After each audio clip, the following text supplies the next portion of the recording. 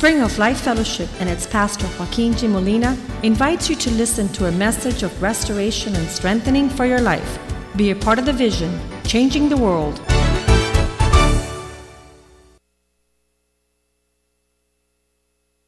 Word is opened up where you are able to speak to an area of our life that no one is speaking to, Lord. And many don't even want to hear or be spoken to in this realm of their life. But we have come here today, Lord, because we need you. We've come here today to worship you.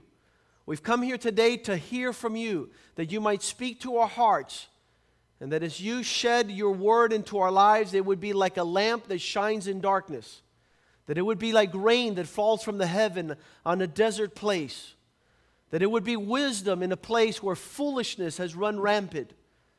Father, we pray that your word this morning would be like a double-edged sword, and it would reach the deeper parts of our being, Lord. And there it would divide the difference between spiritual things and soulish things, so that we might be healed. As a surgeon who surgically removes and cuts and removes those things that are depriving us of life, Lord, we pray, Father God, that your word would cut away from our life those things that are bringing death. And I pray, Father God, that you prosper your word in our hearts, that we might have understanding, that we might know what you want us to know and live like you want us to live. Bless and prosper your word in our hearts, and all those people who hear this message, Lord, let it have a transforming, impacting effect, Lord, so that they would never be the same. I pray in Jesus' name, amen. I want to start out with what becomes the finger of anyone who would come and try to fix your life. Someone who's going to pinpoint what is going on. And that verse is found in Lamentations. And what an appropriate book to find these words written. Lamentations means mourning, means crying, means you're desperate, means that everything is upside down. And if you read chapter 3,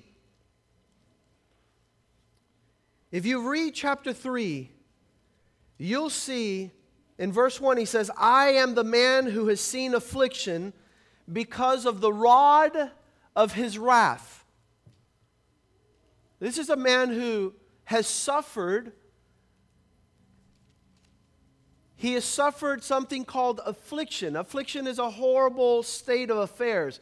I don't know if you've ever seen somebody afflicted, somebody who's hurt, somebody who's desperate. And he says, I am that man who have found myself suffering because of the consequences of the wrath of the Lord.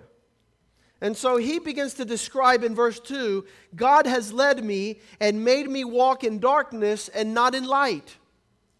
You guys know when it's gloomy, when you're desperate, when there is no light in the horizon? I want to tell you that that's where I was the day that somebody came to me and talked to me about Jesus Christ. My life was a dark tunnel going ever darker. I didn't see a way out. I was 16 years old, and I was through with life, and I did not want to experience the future phases of the journeys I was traveling on, except one day the Lord put when I heard the hope there is in Jesus Christ. And maybe that's why you're here today. Somebody says, you got to go there. You got to go to church. And when I heard those words, I was cynical. I didn't believe them. It was like, yeah, right. Like if church is going to be the answer. Like if religion is going to fix my situation. Well, when I heard those words and I went a little bit deeper, at the end of my dark tunnel, there was a little spark of light that said like this, what if it's true? What if there is a way out? What if I can find light in my travels? And he's sitting there saying, my life was dark. There was no light in my life. He's led me and made me to walk in darkness and not in light. Surely he has turned his hand against me time and time again. Every day I wake up, I'm going to be surrounded by bitterness and woe. If you read with me verse 4, he says all day long, every day, he has aged my flesh. I'm 20, but I feel like I'm 40. I'm 40, but I feel like I'm 80. He's made me to age. He's broken my bones. I don't feel like getting up out of bed. He has besieged me. Verse 5. He's surrounded me with bitterness and woe. Bitterness and hardship. Verse 5. This is, maybe it's you this morning. Or maybe it was you a couple of years ago. We should never forget where we've come from. And not only that, we should remember that a great majority of the world, our friends, our family, our loved ones, are going through this reality. You can't call them gloomy. You can't call them, oh, this guy's always upset. No. There is a state of anguish and affliction that is common to all men, and it has its source, it has its destiny, it has its power to strip you and to deprive you of what should be your enjoyment. You should have a great husband. You should have a great marriage. You should have a great family. You should have an awesome father. You should have an awesome big brother and an awesome little brother. And all these dynamics to our life that are supposed to be in a perfect state of harmony and enjoyment have all been bent out of shape. We have horrible fathers, we have horrible moms, we have horrible marriages. Our families are plagued with nightmarish relationships. We have to start our marriage with a prenuptial agreement. Why? Because you're not looking for prosperity, happiness, and joy with that person you've met. And this is not normal. It's abnormal for you to start a marriage telling your wife, I don't trust you. You don't love me enough. You can have the potential to destroy me. It's not normal to have a son that you give everything to and then he's going to do his own thing. It's not normal. And so this is a state that is desperately bitter, desperately hard. And it is so hard that some of these young people that have gone through the first half of their life now begin to suffer great depth of hurt where they begin to pierce themselves. I'm going to hurt myself. These kids that are called emos, they cut themselves. They mutilate their own bodies. They don't take care of themselves. They degenerate themselves. We degenerate women. We degenerate our marriages, our friendships. And it all has this horrible, bitter taste to it. But so he ends this chapter with a solution. And I want you not only to consider, we have green lights up here, we have purple lights up here. Please fix the lights when you guys get a chance. Call Willie. Let me ask you guys a question. Ready for this? Here's the question. How do we get out of this horrible state, number one? And number two, how do we stay out of it? And then number three, how do we help other people that are in a desperate state of hopelessness? How do we get them out into what God offers? And watch what it says here. And it's in Lamentations 3. And it's in verse, let me find it real quick. Verse 40. Here's what the Word of God says. It's Lamentations 3:40. Let us search out, the word search out means examine our ways.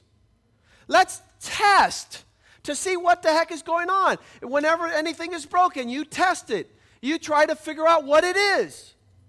You try and figure out what's wrong. How do we fix it? You investigate, you examine. And then you figure out a way to how you can return to the Lord. Because that is what's going on. We're far from God. We don't listen to God. We don't inquire of God. We don't ask God. We're doing our own thing, and the destiny of doing our own thing is horrible. This young man I was talking to yesterday, his name is Michael. He grew up in the church. He grew up in the church. In the age of 6, 7, 8 years old. He's 26. That means 20 years have gone by. Now he's full of tattoos. He's smoking cigarettes. He's cursing his dad. He curses his job. He curses the future. He curses the past. And when I talk to him about God, he says, you're never going to be able to talk to me more about God than my mother does. My mother has tried all she has. Well, guess what? Your answer is not your mother. Your answer is return to the Lord. Where is God in your life? Why are you traveling in another journey? Why are you going in another destiny? If God has a fabulous, terrific future, why are you taking a right turn when he says to keep going straight? And it says there, let us search out, examine. The thought of this verse is, let's go a little deeper into the surface. Let's go not only on the superficial, but let's go deeper into what's going on. And we will recognize something that we should all look at. Let's turn back to the Lord. Let's lift our hands and our hearts to the God of heaven. This is when my life turned around. At the age of 16, when I said, God, I want to start doing things your way. I want to learn your commands. I want to learn the boundaries of your blessing. Where is it that the sun shines? Where is it that the rainbow comes out after the storm? And it's making something deeper than just a superficial, but lifting your hearts to the Lord. Offering your hands up to God. He's in the heavens. And then the next verse tells you what's going on. For we have transgressed and rebelled. And the whole issue is that you have not forgiven us. We're still outside of your parameters. We're outside of your thoughts. We're outside of your words. We're outside of your commandments. That's the state of affairs for our life today. And you know something? Some of us don't think it's a big deal to be far from God's command. We don't think it's a big deal to break his laws. And your children ask you what happened with dad. Why is he not home? Tell them, because me and your dad did not do things God's way. And if you were to do things God's way, blessing and peace and prosperity would be your inheritance. Good things would come upon you, and not the nightmare you have lived all of your life. What has taken place is we didn't listen. We didn't know God. And that's an admission that we all have to make. My dad did not bring our family to the Lord till he was 49. I was 20 years old. So I had lived 20 years of my life in total, worldly, non-godly, non-biblical blessing. Yeah, we had good things. There were good things taking place. But you can define our life by sin. Can you say that word with me? Sin? Sin was in my life. Sin was in my dad's life. Sin was in our home. Sin was the environment we cultivated. And it's a little word, and it doesn't sound very big, but you'll see today that our attitude and perspective towards sin needs to be radical with no tolerance. Only because sin brings an infection called death, destruction. And we don't understand that. That's why we continue to flirt with sin. That's why we continue to entertain sinful thoughts. That's why we count it kind of funny when we have bad thoughts that are sinful. Because we don't understand the full process of sin. And if I would do my job this morning, I hope I'm able to give you a perspective of sin that will change your life and be able to grab on and go and change the world. And have convictions of incredible what sin does. But this man figures out that his affliction, his bitterness, his hardship, a horrible torrent of nightmarish day after day surrounded by continual onslaughting of enemies that are destroying his happiness, he says, let me turn back to God. Let my heart get right with God. Let my hands be lifted up so I could ask God for celestial accountability. Lord, I don't care what happens or how it happens. I want to be right with you. And we've become so relative that when you tell somebody stop sinning, they say, well, it all depends where you live. It depends who you hang out with. You know, my little brother once told me, he says, having sex with your girlfriend is not bad if you love her. And I looked at him, I said, listen to me. You are a nut. Because if you're not married in the sight of God with a covenant oath of before God and before man to honor that woman, you're not to have sex with her, period. So how do we play with that so it's right?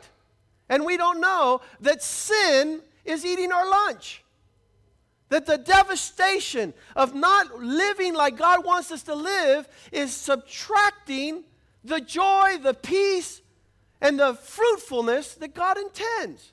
So we're living in a crazy age. I've blown up a picture here. I don't know if you can see it. And this is how people are dealing with sin nowadays. I don't know if you see it there on my thing. They're wearing a necktie. They think that a python around your neck is attractive. Where you accommodate sin, you make it dignified. Oh, this is just my philosophical reality. No, my friend, the wages of sin are death. Deep, deep destruction in every form. And we don't understand that yet. That's why we continue to cater to sin. We accommodate sin. We modify and place sin in delightful portions. And I want to tell you that God has created the whole universe. This is very important. Very important that you would understand that God never intended man to sin. That's not part of his plan. It's not part of his purpose. Whenever you're sinning, whenever I'm sinning, we're departing from God's plan. We're departing from his purpose. And that wouldn't be so that wouldn't be so devastating as the result and the consequences of our sin is leading us to an incredible, hurtful, painful place. And this is where the prodigal son found himself destitute from everything that God had for him. This is where Lot found himself destitute of a legacy for his daughters, where now his daughters had to have sex with him to have lineage. Because he took them to a place God never intended him to go. That's why Samson was not able to become the prince of God. Wherever you see sin, you see some horrible consequences. And as I see this and as I understand this, I'm saying, Lord, why is it that we have not become a little bit more profound in our understanding? Because look, we might not be alcoholics, we might not be drug addicts, but sin is just as devastating in its smaller portions. When you could accommodate it in your life somewhere, when you can dress it up, when you could fancy it, and I would tell you that it's almost like a cyanide pill. It's devastating poison, and it'll lift up its ugly head, and when you least want it to appear, there it goes. There it goes. It takes you prisoner. Takes you prisoner to where you don't want to go. And so everything has been established from the beginning by God. And let us start in Psalm 119, verse 89. It says, forever. That means always. Those of guys that are modern and decide the Bible's no longer good, and you could adjust it a little bit because we're living in the modern days, you're a fool and you're a liar. Let God be true and every man a liar. Why? Because the Bible clearly says in Psalm 119, verse 89, your word is settled in the heavens forever. It stands firm. Your word is eternal. It's established from the throne of God. That's where this stuff comes from. You could play your religious games. You could alter it. You can sit there. I was talking to a guy yesterday at breakfast, and our brother Louis was there. And I said, you're commanded to love your wife. And he goes, that's your Bible. I said, no, my friend, there's only one Bible. It's God's, and it's a commandment. He says, well, I don't care. I go, I know you don't care. I know you don't care. But it's the commandment of the Lord, and that commandment came from heaven. You can say amen right there. The commandment came from heaven. And you're commanded to love your wife. It's not make love to her, it's love her. It's a commandment. And to not do that is sin. And you will be the one who suffers not having loved your wife. And we don't hear this in church anymore. We don't hear messages on sin. And again, listen, I'm not talking about, having a growth house or raping a child. I'm not talking about that. Listen to me. Sin. Sin. It knocked down the first of man's creation, Adam and Eve, and it came into the world.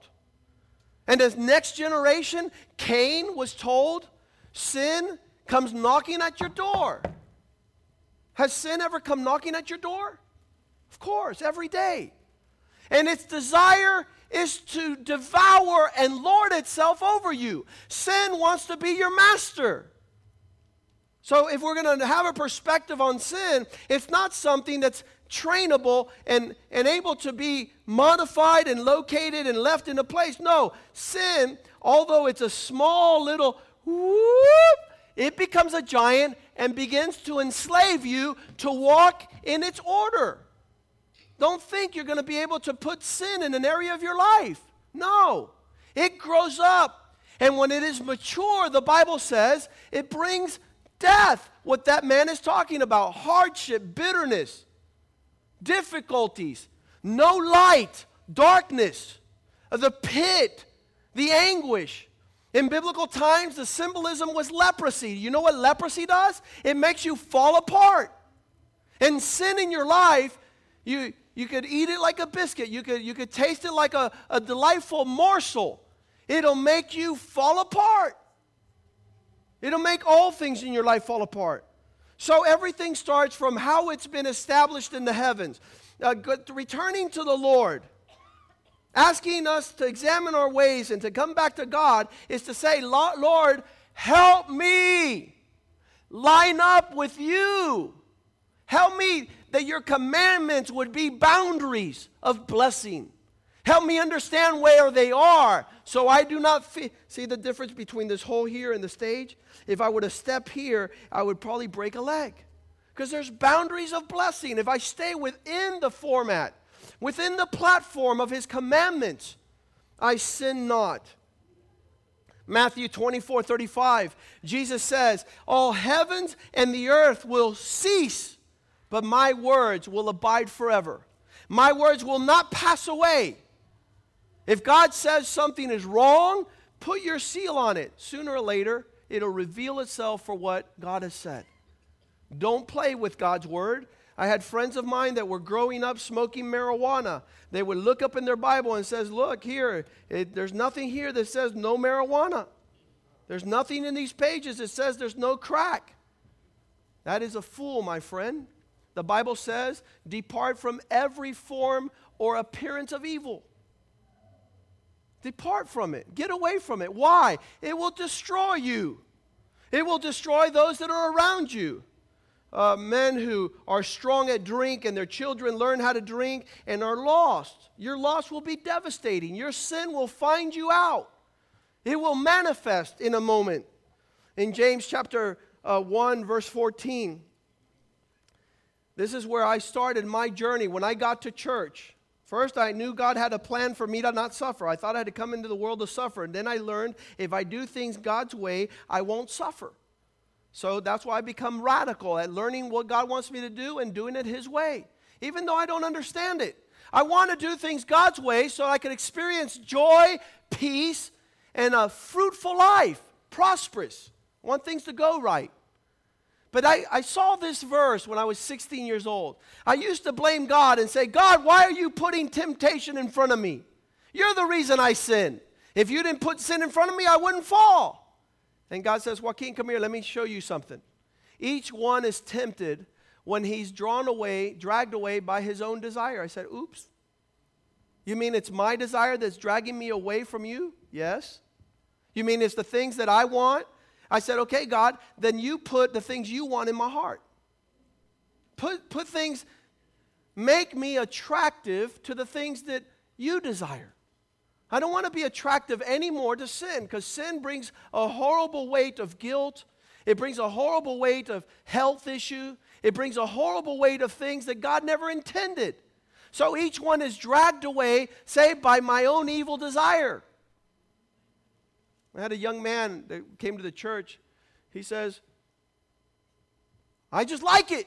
I'm gay. I like it. I go, I know you do. And I used to like to steal, and some other guy likes to be a womanizer, and the other guy likes to be a thief, and the other guy likes to disobey his parents. But they all have to repent. You can say amen there too. They all have to turn from their wicked ways. That's the calling of God. Repent. Turn around. Get out of there. Book it. Leave. Scooch. Get out of there. Because what's going to come down the road is a horrible reality of the consequences of your sin. What are those consequences? Look, we're dragged away by our own evil desire. Enticed means seduced. That means the nature is pulling you strong in a way that does not please God. What's the next verse say? Verse 15. Then after you're pulled away, and after you're dragged away, and after you're walking in the direction of your own evil desire, it says, after your desire has conceived, your desire leads you to interact there, to have intimacy and connect with things that God never wanted you to connect with. It gives birth to sin. The desire is not sin. Sin is what the desire leads you to. So your evil desire leads you to a place where you start negotiating. And I want to tell you that when God created everything in His order, according to His word and commandments, it was true love. It was true peace. There was a true order. Can you say with me truth? What's the opposite of truth? Lie. And sin is taking you on the route of lies. Sin is deception. When Adam and Eve went to the fruit, they were deceived and they were led to sin. And then they lost the glory of God. They lost the plans of God for their lives. They lost it. They lost it for you and I. One man sinned, and sin entered to the whole world. So we lost what God had planned. So the next aspect is that whenever you're deceived and drawn away, you conceive something called sin. And look what it says about sin. Verse 15. James 1:15. When the evil desire conceives, it gives birth to sin. And sin, when it's fully matured, when it's full grown, when you have the full manifestation of your ugly desire, gives birth to death. What is death? Death is that devastating destruction. It's not only physical death, man. It means separation from everything God intended. Separation from all the plans of God. Separation from all the purposes of God. Separation from the true joy, the true love, true intimacy, like pornography. It promises to please, but it enslaves you. It promises to provide, and it ends up eating your lunch. It eats your peace. It torments you. One of the young men that was telling me last year that was addicted to pornography says, I have to watch it 4 to 5 hours a day. I have no peace. I have huge depression. My total depravity. I don't want to live no more because I've been eaten off the devil's muck. Another young man came up to me and says, Pastor, I want to take my life. I said, what in this book have you done? What order of God have you not kept? And he said, all of it. I don't do anything that's in the Bible. Everything the Bible says, I do the opposite. I said, you should want to die. That's what sin brings, a desire to no longer live. We don't have that perspective in the church anymore. We have educated ourselves to not talk about sin, to not understand when it is fully matured. It brings forth destruction we can't even understand, shameful to talk about. And so it says in verse 16, it says, so therefore, my brethren, do not be misled. Do not be deceived. Don't let the devil, don't let sin, don't let these things take you out of God's journey. Don't justify your sin. Don't let sin come and bring you out of God's line. It says one of the translations for sin is moral obliquity. What a weird name.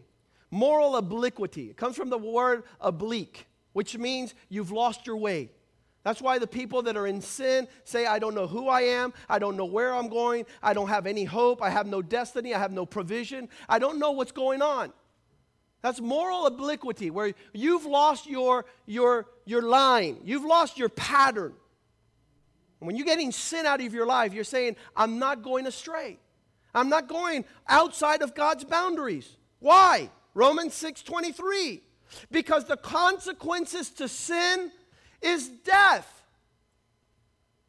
Romans 6:23. The consequences, how the devil pays, how sin pays, is destruction. So from time to time now, it's been 28 years since I've been a Christian, and now when I see sin, I try to run. When I see an invitation to do that which is wrong, I run.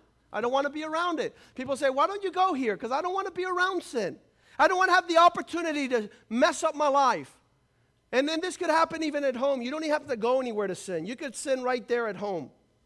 And so with great desire and exercise, I try to keep sin out of my life. I try to identify what is sin. You know what? We're very good at decorating sin, and we're not to be good at decorating sin. We got to put it out of our lives. The Bible says in Romans 6:12, don't let sin have a throne in your life anymore. Don't let sin reign in your mortal body. Can you tell sin, I'm not going to do that? I'm not going to walk in your direction. I'm not going to walk in your thoughts. I'm not going to walk in your words. I'm not going to walk in your reactions. Last week we were putting tile into my house, and the tile place misordered and gave us the wrong tile. And I went there and I had all the mind to be able to tell those people a piece of my mind. And I said, I'm not going to sin. I'm not going to go there. But you should. You have the right to. I'm not going to go there because it never turns out right. It never ends out right. If I choose another path, God will open another way. And He did. We got a tremendous design there on our terrace. Tremendous. But we had all the ingredients to sin, and I said, no! It's not going to happen. It's not going to take my thoughts. It's not going to take my words. I'm not going to walk in that direction because I know the end is confusion, is affliction, is hardship, is bitterness. I'm not going to do that. But this is 28 years later. If it would have happened 28 years, it would have been a different story. It would have had a different consequence. So it says there, don't let sin tell you what to do so that you obey its evil desire. Hey, throw a rock through that window. No. Hey, run away. No. Hey, don't listen to your mom. No. Disrespect your wife. No. Get sin out of your life in every form, in every aspect, because it's ugly when it is full grown and matured. Its consequences are devastating. It says, don't let it reign that you should obey its lust, your evil desires. Verse 13, neither yield your members. Don't allow your hands, don't allow your mouths, don't allow your ears, your eyes. Don't yield. That means don't come under sin. Don't yield your members to sin, but offer the instruments of your body to God. Say, God, use this for your glory. I told that 26-year-old young man, do you know my 13-year-old son is inside? He's half your age. You're 26, he's 13. Do you know that what you're doing is going to confuse him when you say you're a Christian? When you say to him that your mom taught you how to be a man of God? You look nothing like a man of God. You're obeying sin. You're enslaved by sin. Sin is mastered over you. You look sinful. You walk sinful. You're in the path of sinners. That's not what we're called to. But that's the consequence of our suffering. Don't give over your life to sin so that it does. Verse 14. So when you don't give your life over to sin, then sin shall not be your master. Then sin is no longer telling you what to do. And that was my game plan. There was a time in my life, I was young. I was about 16. And sin told me what to do all the time. Lie, steal, cheat, get upset, curse. So I was always doing what sin was telling me to do. And I made a decision. I said, from this day forward, I'm going to transfer over from a kingdom of darkness to the kingdom of light. From this day forward, Jesus Christ will be my master. Jesus will tell me where to go, what to do, how to talk, where to walk, and I will live a life of sheer joy, peace, and abundance. And that's what's happened. So today, I bring back to recollection that we're to return to the Lord.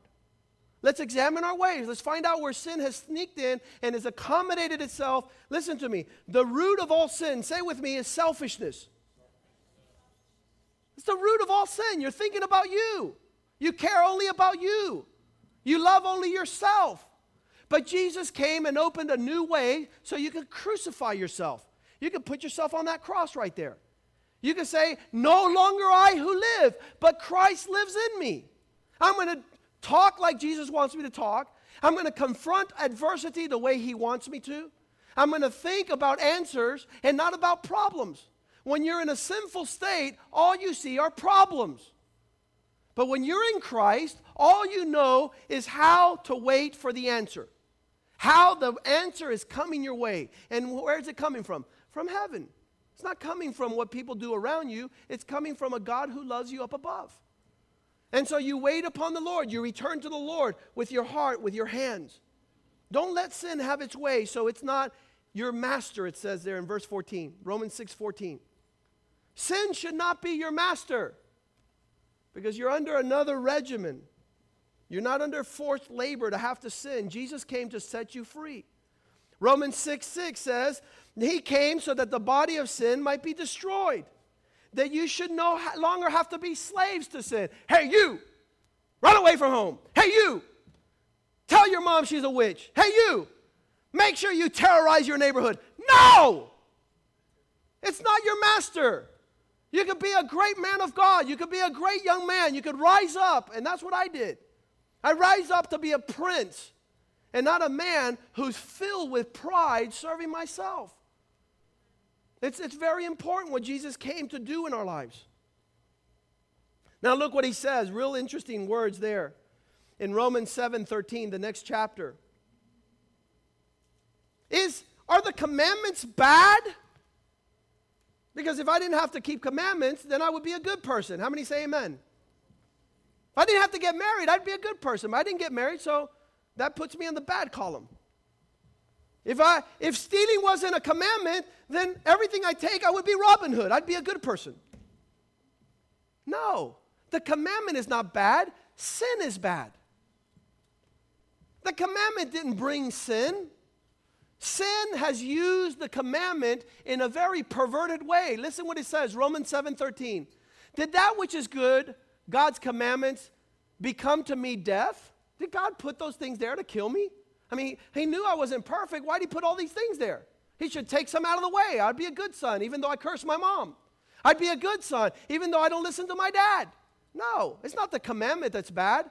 But in order that sin might be recognized as sin, if he didn't give us the commandment, we wouldn't know when we did wrong.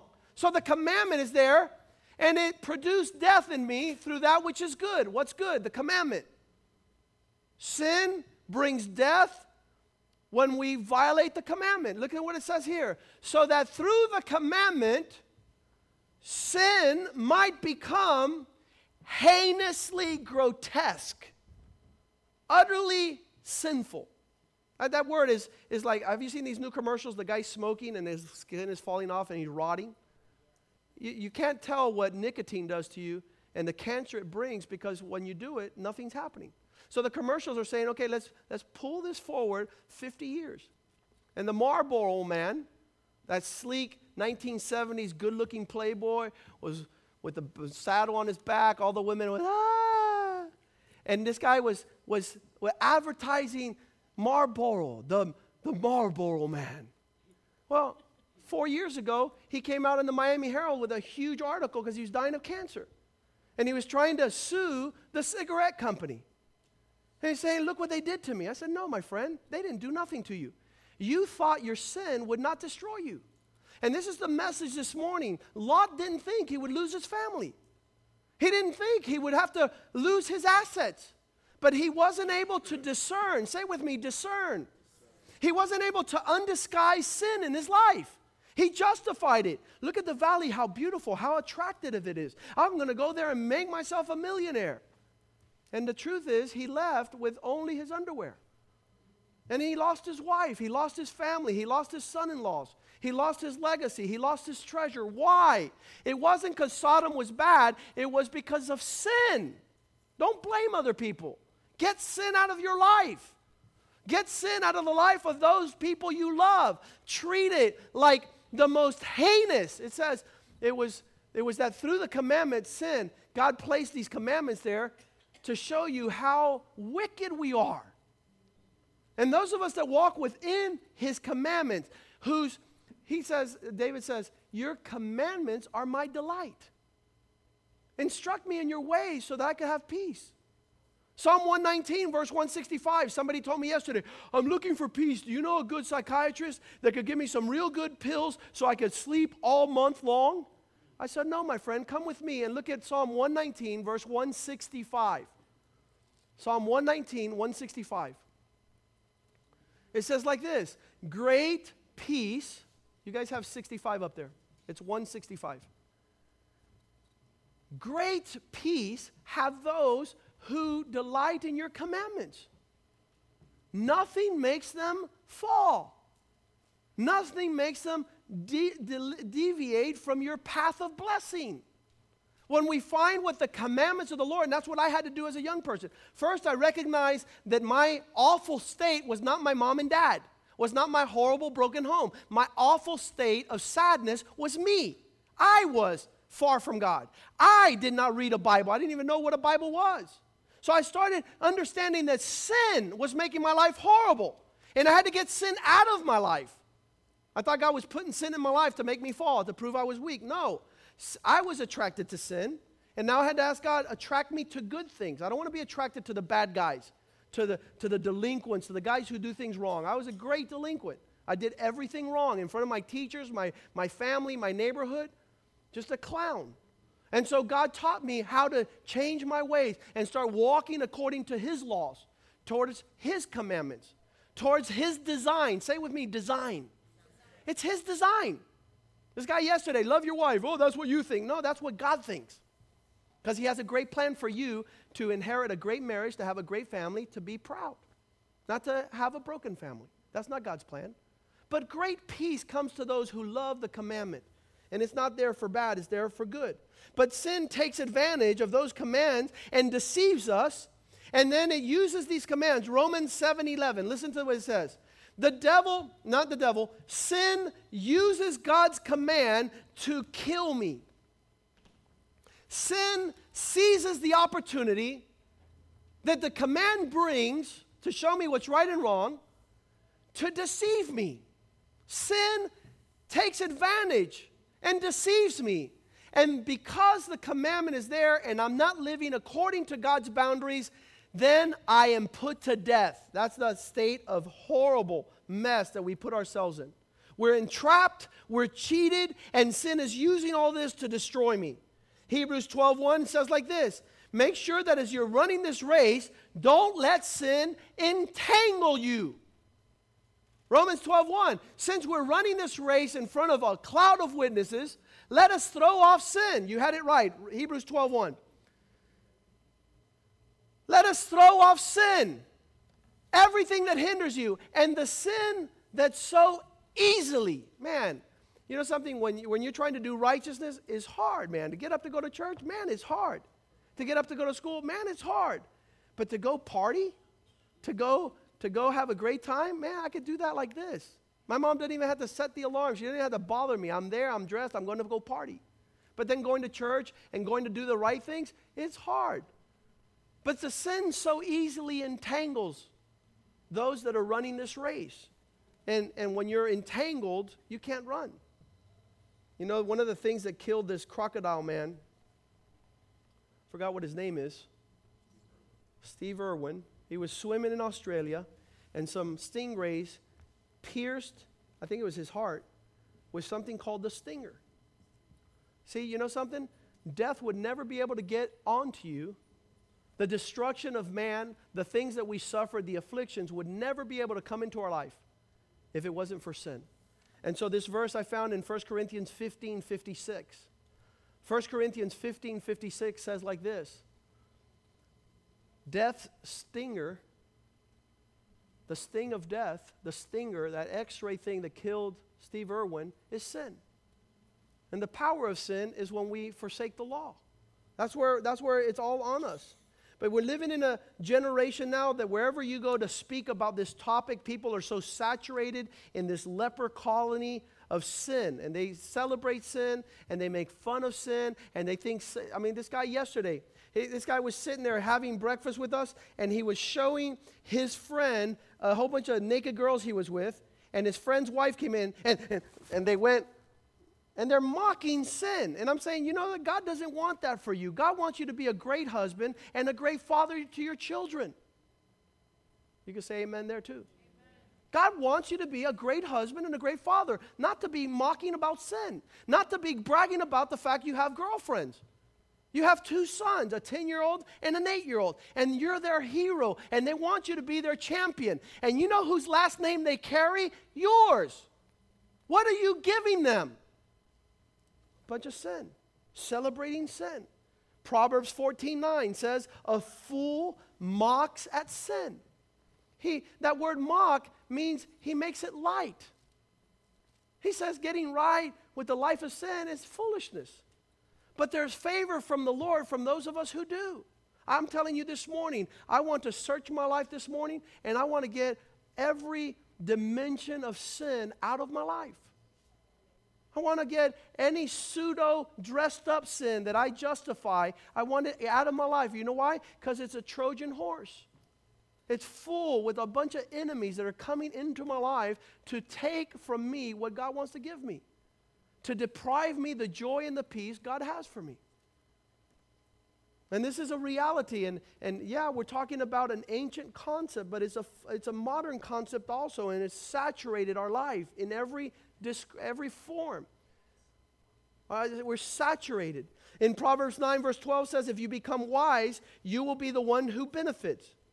If you walk in wisdom, you, my friend, listen to me. This morning, this message is for your benefit.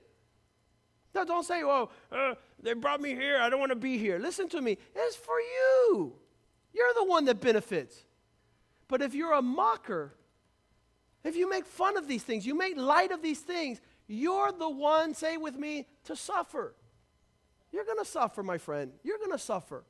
We have a brother here in the church. His brother went to Vietnam. He fought in the Iraq War. He thought he was a macho man. He thought he was a playboy. He moved to Santo Domingo for 20 years. He thought he was a town playboy. His father had money. And guess what? He's no longer with us. He died of AIDS. He was so aching, so terribly aching in his physical body. The nurses had to read. He says, could you please read to me the Psalms? That's not what God has for us. That's not the future God has planned for us. Let's return to the Lord. Let's meditate on our ways. Do you really have? We've lost those boundaries of God. We've lost those orders. You'll be the one to suffer, no one else. I'll be the one to suffer. Those places in my life that I'm acting foolishly, where I'm not following God's lead. 1 John 3:4 says, everyone who commits sin is guilty of not keeping the commandment. Everyone who sins is breaking God's commandment. In fact, sin is living a life without commandment. How many are those here that have no commandments in your life? You do whatever you want, however you want, you justify it, you run, you come, you go. You're living without commandments. And that, my friend, is going to lead you to suffering. And I'm sorry for you. And I'm sorry for myself in those areas that I'm dropping the ball or living such as if God didn't say anything. Remember how the devil deceived the first man? Oh, did God say? I don't know what God said. I'm playing with what God said. I don't know what God said. This guy says, I don't know what's in the Bible. Yeah, because you never read it. You're not interested in knowing God's law. You've decided already to say that this is not the Bible. You've already decided the Bible doesn't exist, it's been translated. So and so you've kicked out the commandment out of your life. So you know what? You're walking in sin because lawlessness is sin. Walking without commandments in your life is sinful. I want to invite you this morning. I think God has been faithful. In Isaiah 59, verse 2, it says, all sins are an offense to God, and they separate us from God. And I think that's why God wants sin out of our life. Because in those areas where we're sinning, they separate us from God. And God did everything, including giving us his son on the cross, so that he would deal with sin in this world. If you read with me, Hebrews chapter 1, verse 3. The Son, talking about Jesus. And this guy is the warrior against sin. That's why when you invite him in your life, he starts declaring everything that's sin in your life. He wants it out for your benefit, for you to get closer to God. And he says the Son who radiates the glory of God, the exact representation of who God is. He is the one that has put everything in place by his powerful word. He's the one that set the commandments. He's the one that set up the standards of submission, of family, of honor, of purity, of sexual integrity, of peaceful thoughts. The devil wants to torment you with sin. God wants to give you peace. He's put everything in place by his powerful word. After he provided the dealing of our sins, after Jesus came and just kicked sin out of this world, the Lamb of God who takes away the sin of the world. That's an awesome. Just for that, we should worship God every Sunday. We should be here at the front seat going, to God be the glory. God, you have dealt with sin in our family. You have dealt with sin in our life. You have dealt with sin in our thoughts, in our words. You're the King of kings. You're the King of glory. You're the Lord of lords. He's dealt with sin. And then he sat down at the right hand of the Father up in heaven, waiting for us to live this life sinless, without having sin have dominion for us, having dominion over us, mastering. Guess what, guys? I'm going to tell you something. Sin no longer has a hold on us. We don't have to walk like he wants us to walk, in the passions, in the lust of the flesh, in the lust of the eyes. We could say, no, not going to do that. In Jesus' name, by the power of God, keeping the commandments through what Jesus did through his grace. Let's stand this morning.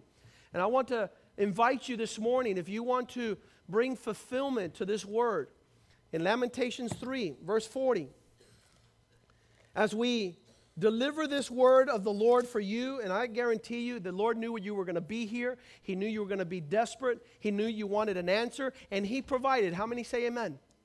How many God gave an answer to? Come on, raise your hand. Say, God gave me the answer. Now I know what I'm going to do. Now I know what I'm going to do. I'm going to get sin out of my life. Wherever sin pops up its ugly head, its attractive head, I'm going to say, no, I'm not going to walk what you want me to do, because you're going to lead me astray. So I invite you to respond to Lamentations 3, verse 40, where it says, let us search out our hearts and examine our ways. Let's turn back to God. You know, this is called an altar here this morning. Can you please come to God?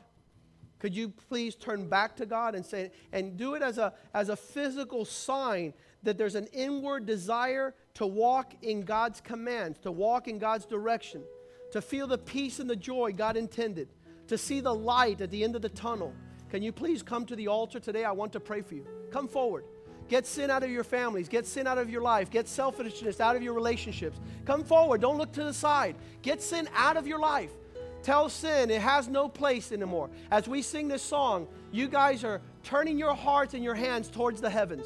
You're saying, Lord, thank you for Jesus Christ. Thank you that you destroyed the power of sin. It no longer has dominion over me. It's no longer going to tell me what to do. I'm going to live for your glory, for your honor, for your power. As we sing this song, you guys are talking with God in your own words.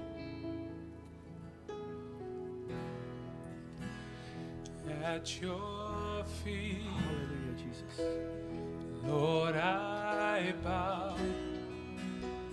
Search me, O God, and know me now. Take this sin from my life. I wanna be just as you are. I wanna be clean.